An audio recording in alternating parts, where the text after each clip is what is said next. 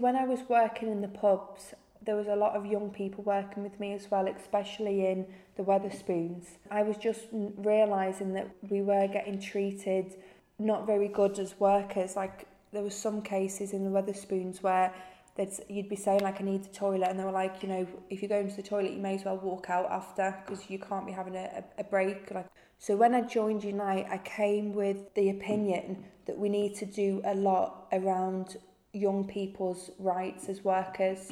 And there was also this barrier that I saw, because I was speaking to other workers in there around my age or a little bit older, and I was saying, are you in a union? And they were like, no.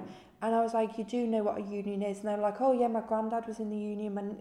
And I was saying, well, you know, you should be. And, you know, and they were like, yeah, but, you know, it's not like I'm going to be working in this job forever. That was the first thing I came across, that young people thought that if you were to be in a union, it was sort of like a union that you were in because you were in a job for life. And I was saying, no, I was like, you just join the union anyway, and you'll meet people through it and you'll learn things.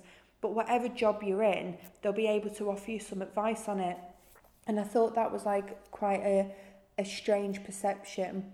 When I went into Unite, I got very heavily involved in the North West Young Members Committee.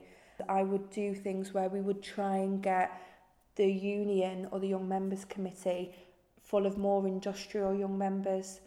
So like the North West Unite Young Members Committee had a lot of people who were already politicised. So I said to the chair at the time, and the chair was already clued on to this, I said, we need to actually get young people here who are working in industrial settings. You know, they're the people that we need to help politicise, because they will go to their workplaces and we can shake things up.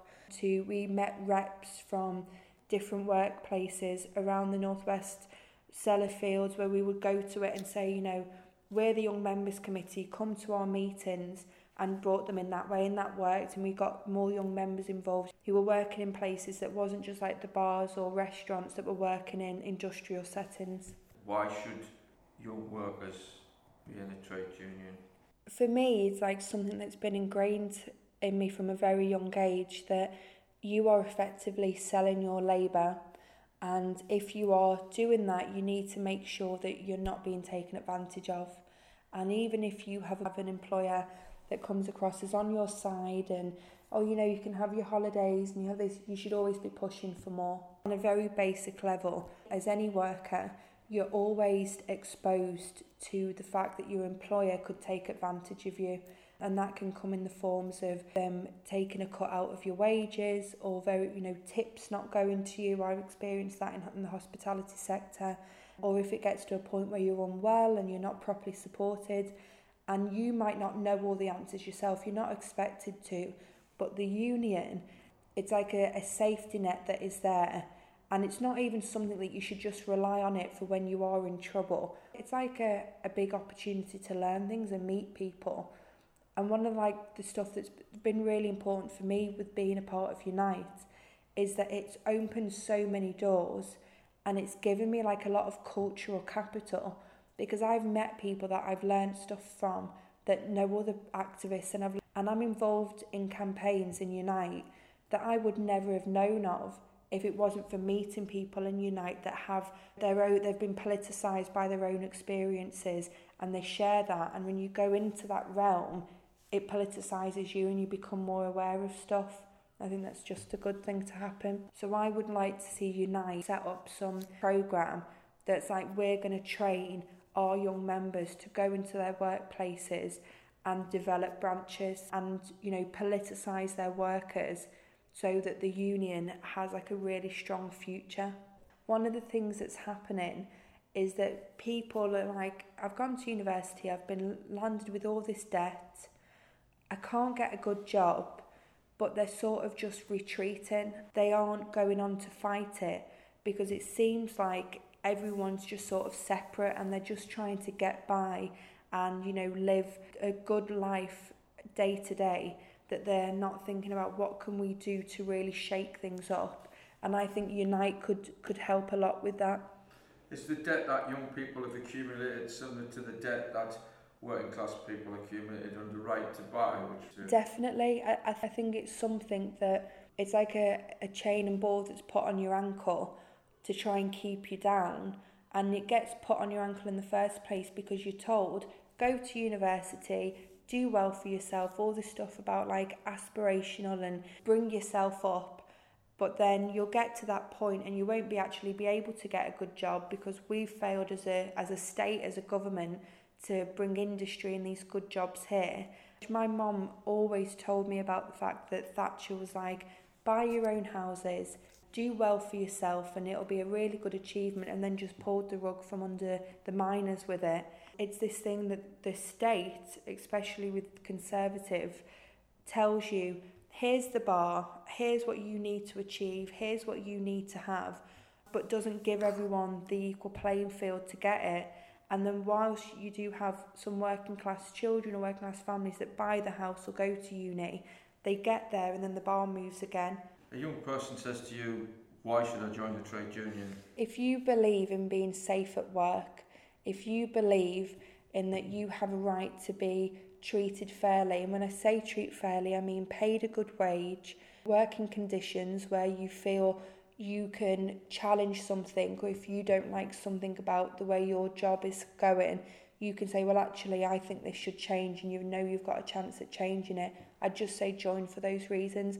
And the stuff that comes after, being able to look at why your job is like that, or why you work in a place where the head office is hundreds of miles away and you never actually meet the people who are running it, all that stuff will come after. I would reach out and say, you know, I've contacted because I'm not really sure what to do. We're in this workplace and we've got complaints and I just need some advice, and that will unlock a door that will bring so much more help. So whilst I was on the Young Members Committee, there was a young woman that got in touch with us and ended up coming to one of the meetings, and she said, none of my family are political. I don't even think she was a member of the trade union then. I think one of our officers who looks after the young members said, just come along and see speak to a few young members. And she said, I'm working in a workplace where it's that the manager is inappropriate with the staff, especially young women. And as soon as you flag something up, you're just out the door. And a lot of us need to stay here because we need our wages. So we said, right, well, you know, one thing we can go big and we can do a big campaign. If you want to keep it more low-key, we'll get you joined up to the union. We can bring a rep in with you. So she came to our Young Members Committee, and as I said, we said we can go big, we can do a big campaign, or if you just want to send a message to the manager to say, you can't keep doing this, we can help you with that. So long story short, this was a bar in town. She came to us, she met with someone who would have been a rep in that sector if she was a member, and the rep said, actually, this manager is just, you know, one sort of thing in the big bar industry. We would just go straight to the owners of the bar, and that's what they did. She saw how effective that was. That manager had to walk out of his job then because it was going to go to the police. He walked out.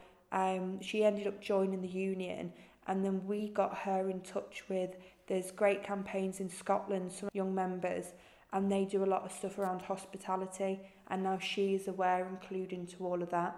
That's what I try and say to young members, that you know, you might not know what the union can do, and we might not know straight away, but we have, like the officers and the stewards have been in so many different and difficult working environments.